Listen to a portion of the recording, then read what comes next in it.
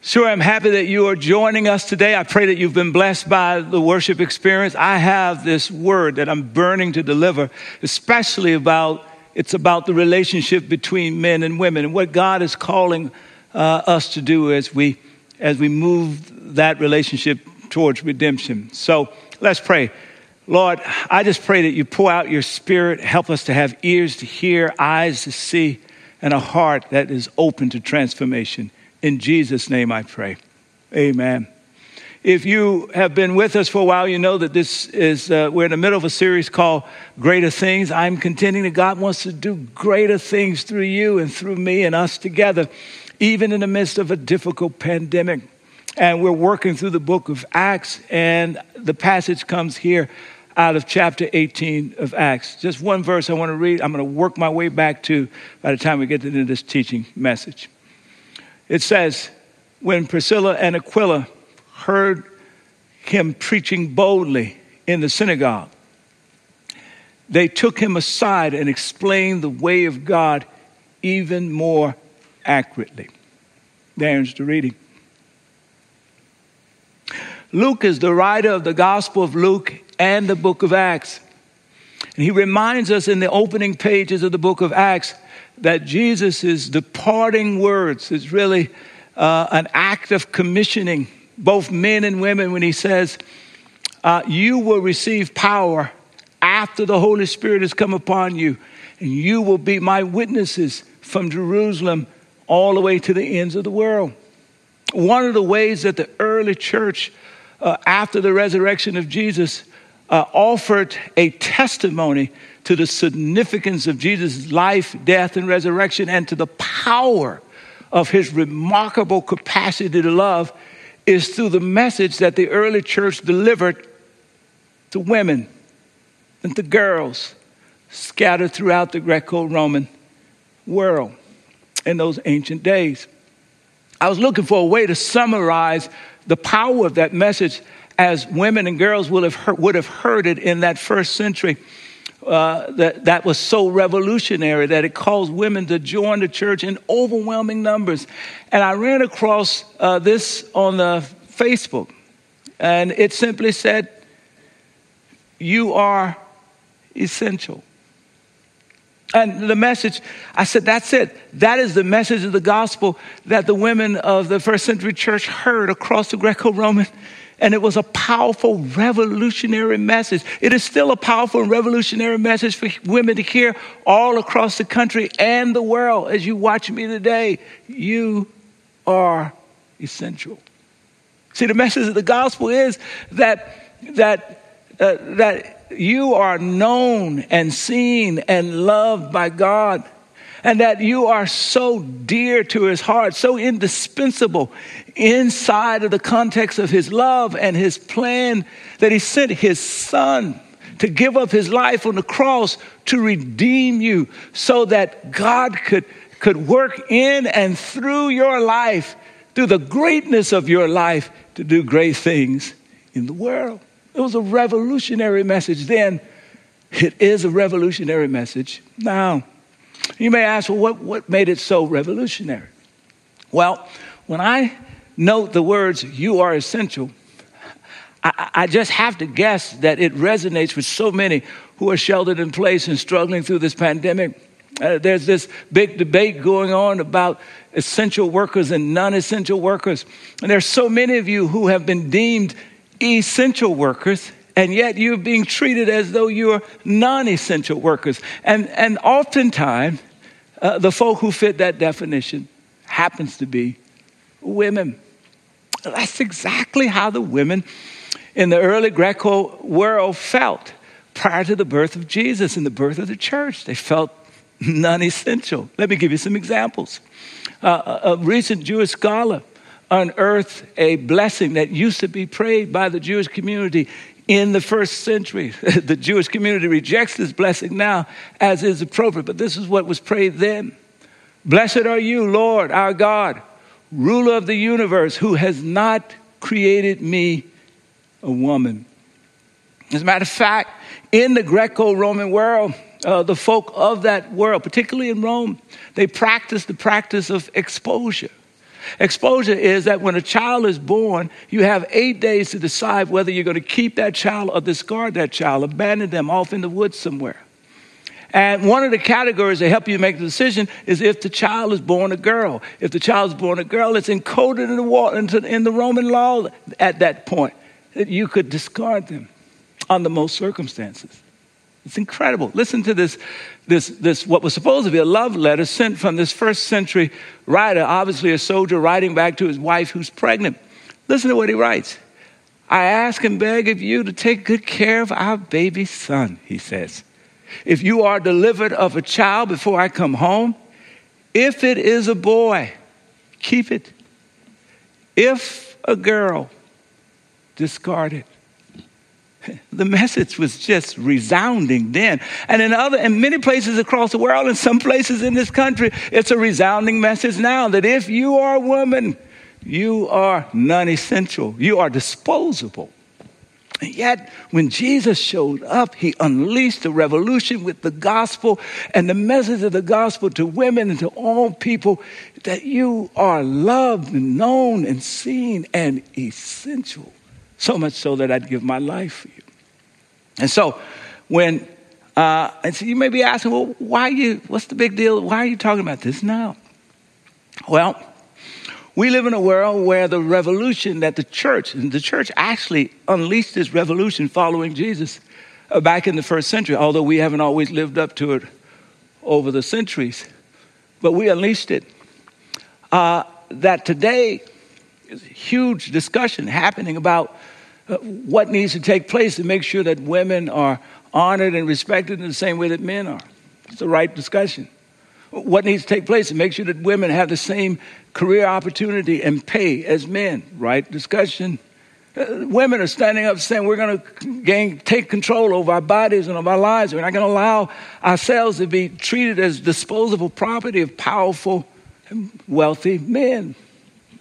Appropriate action. And yet, the history of oppression tied into the hustle and tussle for repositioning between the men and women has led to the relationships between men and women in the midst of everything being redefined as being tremendously strained. In many relationships, there's this huge strain, at least with the hint of distrust and kind of blame and acquisition. In other quarters, between men and women, it's just the relationship has been totally demolished. All they've got between them is total distrust, lots of anger, lots of acquisition, back and forth. Some of you are living it out in your homes right now, and some of you are experiencing in your workplace, men and women, this distrust. So Luke has a word for us guys about how we can help move the relationship with women towards redemption by how we view and treat them.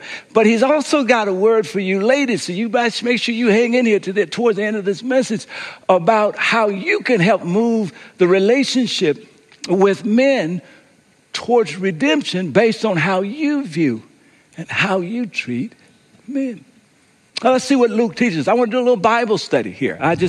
He wrote both Luke, the Gospel of Luke, and Acts. So let's just walk through the scriptures and see how Luke, seeking to faithfully share the account of Jesus' life, death, and resurrection, and the power of the gospel, how he does it in such a way that pounds away at the message that women, wherever you are, that you are essential, that you are loved, seen, known, and a uniquely, an indispensable part of God's plan and work in the world.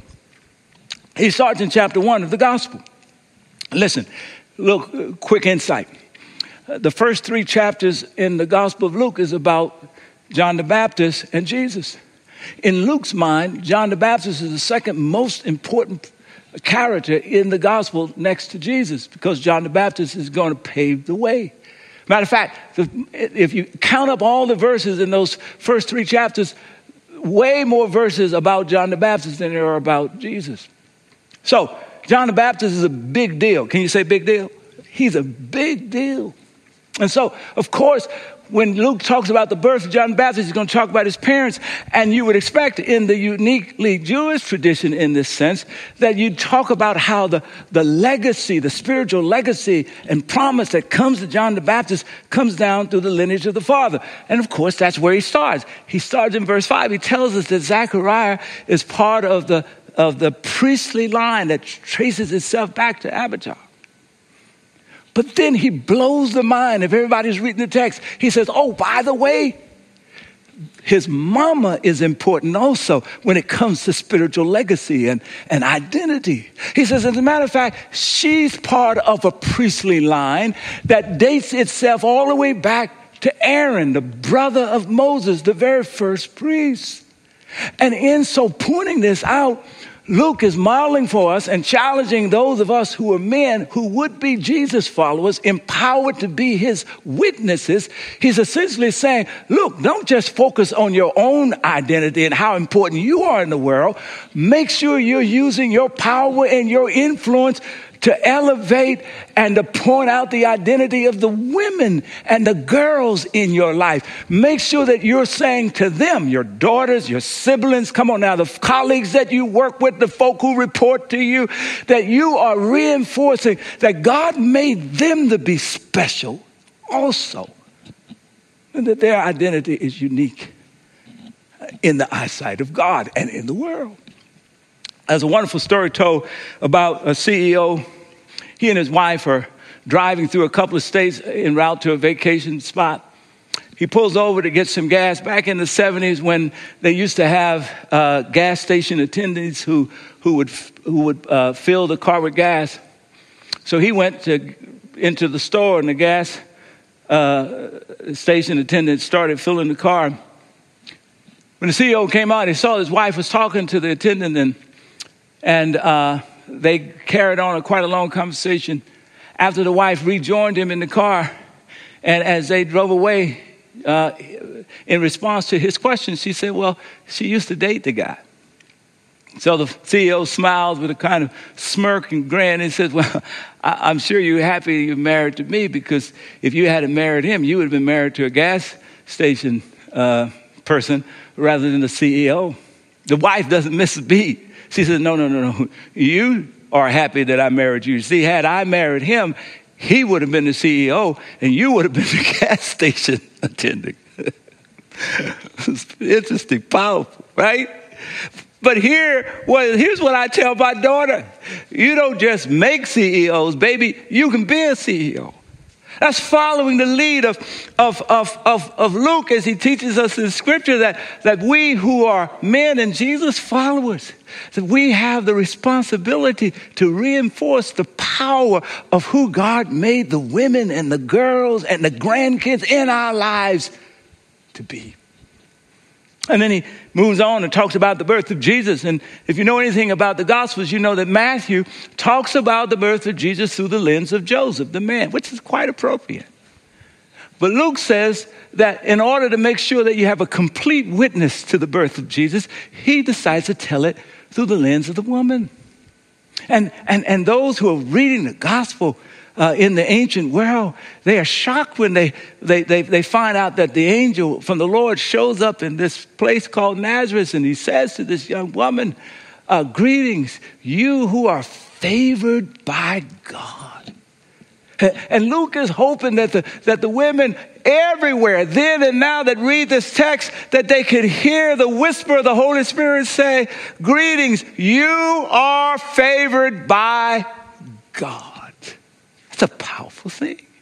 And part of what he's saying to me, I think if he was here today, he'd say, hey guys, listen, I point this out because if God would entrust the Savior of the world to be born through a woman, with no help of the guy, then surely God is prepared to entrust dreams that allow women to, come on now, to revolutionize education and business and arts and sports.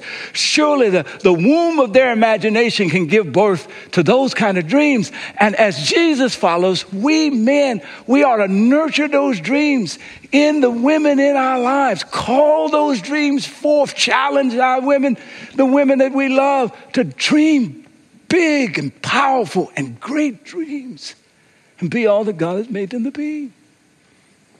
And then he moves on. He talks about that this is all in the first couple of chapters of Luke. When Jesus reaches 8 days old, he's taken into the temple to be dedicated, right? And Luke points out that it is appropriate that Simeon, a guy who's, again, part of the kind of prophet tradition, who God has said to Simeon, listen, you won't die until you see the Messiah. And Simeon comes across and sees Jesus, the baby, and he celebrates the fact that this is the Messiah. But Luke says the witness is not complete without a woman. And he reminds us that while Simeon actually went to the temple, there was another woman. He refers to her old in age, right? And he's not dissing elderly people. He's talking about something that is implicit in the fact that she was of older age, right? He says she was married for 7 years. She was a widow up until 80. After 7 years, she became a widow up to the age of I think, 82. And what he's pointing, she lived in the temple.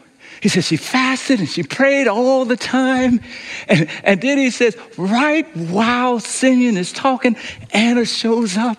And she too, and he calls her a prophet. And she too affirms that this is the Messiah. But what he's really calling out in Anna's life, listen, is her faithfulness over 82 years. And when he talks about her faithfulness, at the heart of her faithfulness, listen, is her tenacity to hold on to the promise of God, to pursue what God has for her life until the promise is fulfilled. Tenacity. We men who are Jesus followers should be empowered by the Holy Spirit to celebrate the tenacity in the lives of the women and the girls, to call that tenacity forth, to celebrate the no-quit spirit. One of my favorite stories about a woman demonstrating tenacity and no-quit spirit is Thomas Edison's mom. Some of you may have heard. Her name is Nancy Elliott Edison.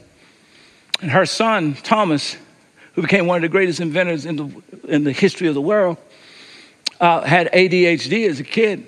And in that classical style of education, they couldn't educate him. So the headmaster sent him home with a little note. He told Thomas, don't read it. Just give it to your mom. She'll take it. So he got the note to his mom and gave it to her. And she read it. Her eyes filled with tears. And Thomas said, what is it, Mom?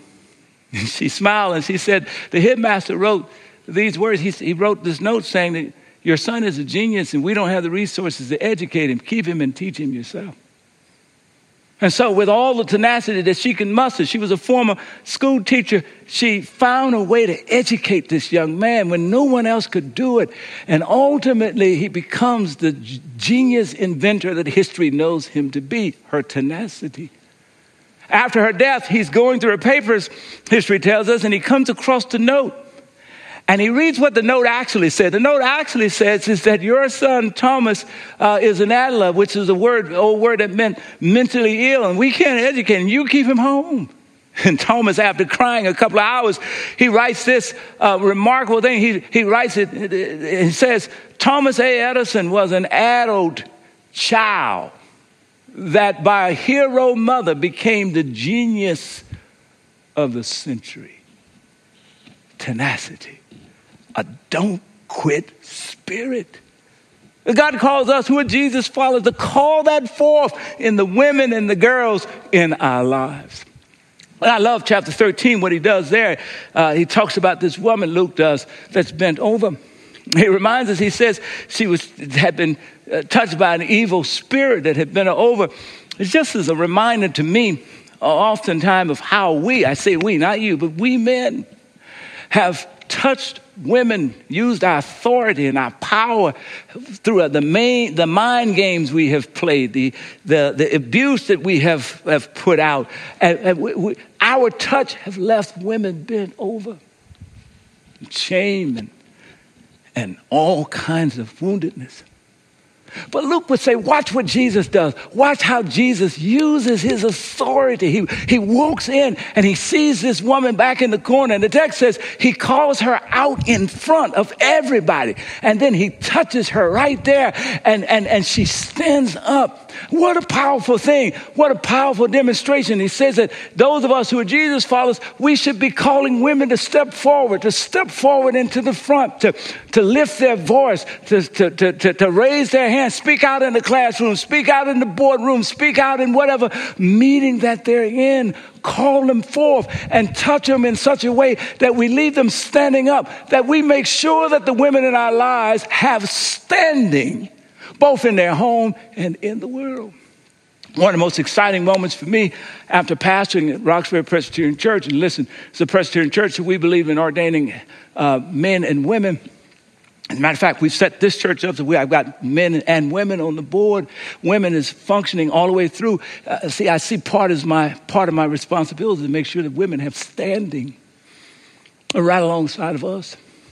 And one of the most exciting moments of my life was when a daughter of mine that I had helped to speak into her life over the years, when she succeeded me as the senior pastor of Roxbury Presbyterian Church, and she's taking it to new heights. You see, it's our responsibility, those of us who have power and authority, to make sure that the women in our lives have standing. And then let me hasten towards the conclusion to get back to this verse 18 that I pointed out, chapter 18. Listen, notice what he does. These are just a few examples in Luke. You ought to just go back and read through this with this lens. Notice what he does in Acts. When Luke starts telling the story of the birth of the early church, bearing witness to Jesus, check it out. In verse 14, chapter 1, he says, it's not just the guys who's up in the upper room praying. He says, Mary, the mother of Jesus, and the women that they are there too. In the next verse, he points out the word is adelpha, who's a Greek word that is often translated brethren, but better believers, brothers and sisters. So if you read it in NIV, starting there and every other chapter all the way to the end, you hear this refrain, brothers and sisters, as Luke points out that the church is always at its best when it's men and women working together. And then in chapter 2, one of my favorite passages, the Holy Spirit comes. Guys, you've been with me. You remember us teaching on that. And folks start speaking in other tongues. And Peter gets up and he preaches his first message. And he says to those who would listen, and if you can just hear a teenage girl reading this text in ancient Greco-Roman world, you can feel the power of it. He stands up and he says to them, listen, this has been God's plan all along. 1,000 years ago, he raised up a prophet called Joel. And that prophet said that in the last days, I will pour out my spirit on all the people. Watch this. And your sons and your daughters shall be filled with the Spirit and shall prophesy. Look at that. There's no distinction. I get great delight in reading that text because I have a son and I have a daughter. And it's a joy for me to know that both my boy and my girl, that both of them have access to all of the power that comes through God's Holy Spirit to empower their lives to be witnesses for him in the world. They're both essential. And then, of course, Luke goes on, and I told you last week about the woman who really provided the house, Mary, the mother of John Mark, in chapter 12. And then in chapter 16, you read about Lydia, who is a businesswoman who sells expensive merchandise, as the text says, these fine purple linen, and she and her household gets baptized, right? And then later on, you read about in the same chapter, a jailer.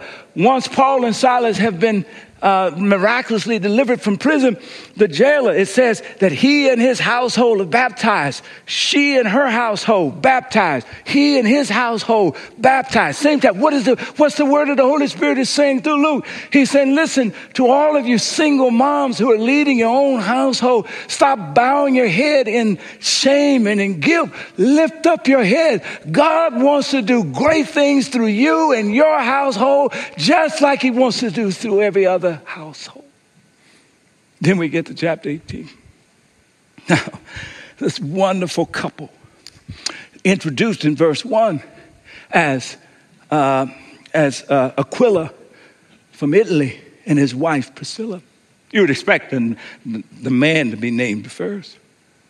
And yet, as we begin to to read further in the chapter, we see that for the next several times that Paul talks about them, the name of the woman, Priscilla, comes first, then Aquila.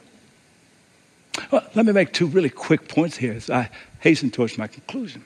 First of all, this couple is the flip side of the coin of the Ananias and Sapphira couple that you find in chapter 5. And go back and read it if you haven't had a chance to read it, and you'll find that husband and wife reminds us that at the end of the day, that men and women are equally sinners before the Lord, and that we have the capacity to conspire to try to manipulate God, and that we all have to be careful, otherwise we can run into the judgment of God. That's what chapter 5 is about. It's about men and women misusing the gift that comes with their togetherness. But chapter 18, Priscilla and Aquila, it's a total different, the other side of the coin. We see men and women working together to further the purposes of God. Now, this is insight. There's a literary thing that they use, that Luke was using here. To demonstrate who has prominence in the relationship, you always name that person first. This is why you keep running over the name Priscilla and Aquila, the woman first. Now, here's the insight. Listen to me. Lean in now. Listen. That as I think about this is a story about them discovering a fellow named Apollos, who was a great, powerful teacher who was just beginning to understand Jesus, but his knowledge was still limited. And so they take him to the side and they begin to teach him. Look at the teamwork. But Priscilla is first. I suspect that Priscilla had the stronger teaching gift. And Aquila, because he was so strong, so solid in his ego, so solid in his own giftedness, was able to step back and allow Priscilla to take the lead and let her teaching gifts shine. That's what I think is happening in the text. Now, this happened only, I believe. Now, I'm thinking about this through 30 years of marital counseling now, because of the way Priscilla helped Aquila to feel. In other words, he could allow her to shine because when the time came, she knew how to allow him to shine. See, together they worked this way, that he could practice conceding ground that was rightfully his to elevate her, and she practiced conceding ground that was rightfully hers to elevate him. This is the picture of how God calls men and women to work together. It's unique. Now, I heard a story the other day as I try to bring this to a close. It's a funny story. The woman said, giving marital advice, she said this: listen, in every married relationships, you just got to get this. There's somebody that's right, and then there's the husband. So she was teasing, right? She didn't really mean it. And yet she put her finger on something. You see, women, you have a role in helping to drive a new redeemed relationship between you and husband and men also. You see, it's also your task to make sure that you celebrate the identity of the men that are in your life. It's also your task to make sure that you're nurturing and cultivating the dreams of the men that are in your life. It's also your task to make sure that you're reinforcing a no-quit spirit in the lives of the men that are in your life. Now, I can already hear you say it. You can say, I've been doing that all the while. And you're thinking about the pain and the abuse and all the stuff that happens at work and that happens at home. And you say, I'm not going to do that anymore. But listen. Don't stop doing what God has called both of us to do, men and women. I've seen this more times than I'd like to acknowledge. So often, women are filled with so much anger and hurt from how they've been oppressed that they become the new oppressors in their homes. They become the new oppressors when it comes to the people, the guys in the public square.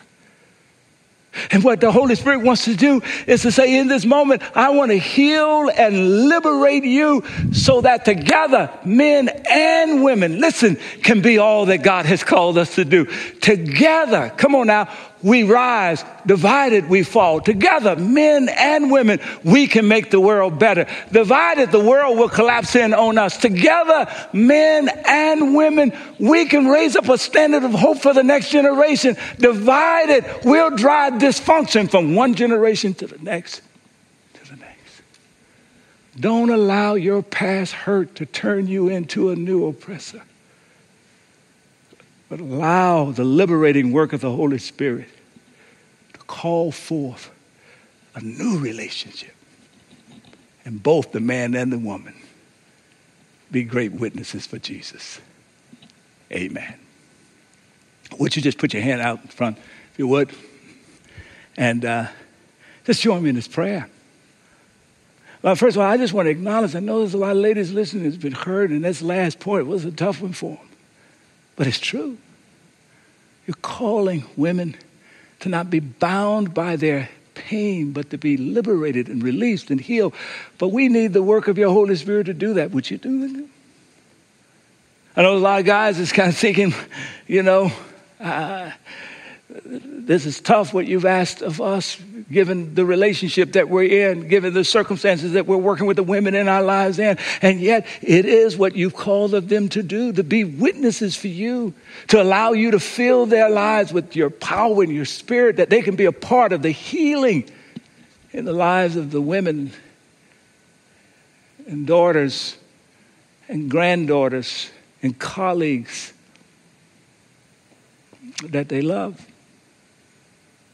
Would you just pour out your spirit afresh and raise up new witnesses for you, Jesus, all over the world, as men and women learn to work together for your glory.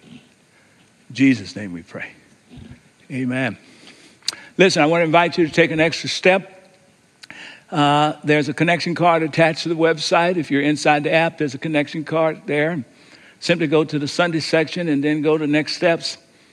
And listen, I'm really talking to Jesus followers today, or people who want to be Jesus followers, right? I'm saying that God will empower you through his Holy Spirit to do this unique work as men and women in the world together. That starts with the unique work of healing and mutual respect and honor. And if you say, wow, I wish I want to lean into that, but you're not a Jesus follower, you ought to just check, you ought to become one now. Just make up your mind that you want Jesus to be Lord and Savior, Redeemer in your life. You want him to release his Holy Spirit to flow through you. Just check that. There's your statement of faith. There's some other options there that you ought to also think through. At the very end, if you're willing to take a step of commitment to really look at your relationship across gender, right? And say, am I doing my part to help support and celebrate the other's identity, their capacity to dream, their no quit spirit? Am I doing my part? Can I do more? And if you're willing to lean in a little bit, just check yes on the response to the message. Make sure you're back here next week. I want to take up another subject that's pretty tough inside of homes. It's this whole question of abuse in the family. And I want to hear what God has to say to us. So I'll see you next week. Guess what? God wants to do greater in your life. Well, I hope you were blessed by that message. And if you could think of some guys or some women who need to hear that message, listen, share the link. Share the link. Secondly, take a picture of the reflection questions. One of them has to do with when you think about those areas that I called out as relates to people who are the opposite sex in your life. How are you doing with celebrating and encouraging who they are and encouraging their dreams and helping to work inside of them a no-quit spirit? And then lastly, is there pain that's making it hard for you to trust the person of the opposite sex in your life? And if so, what is it? See you next week.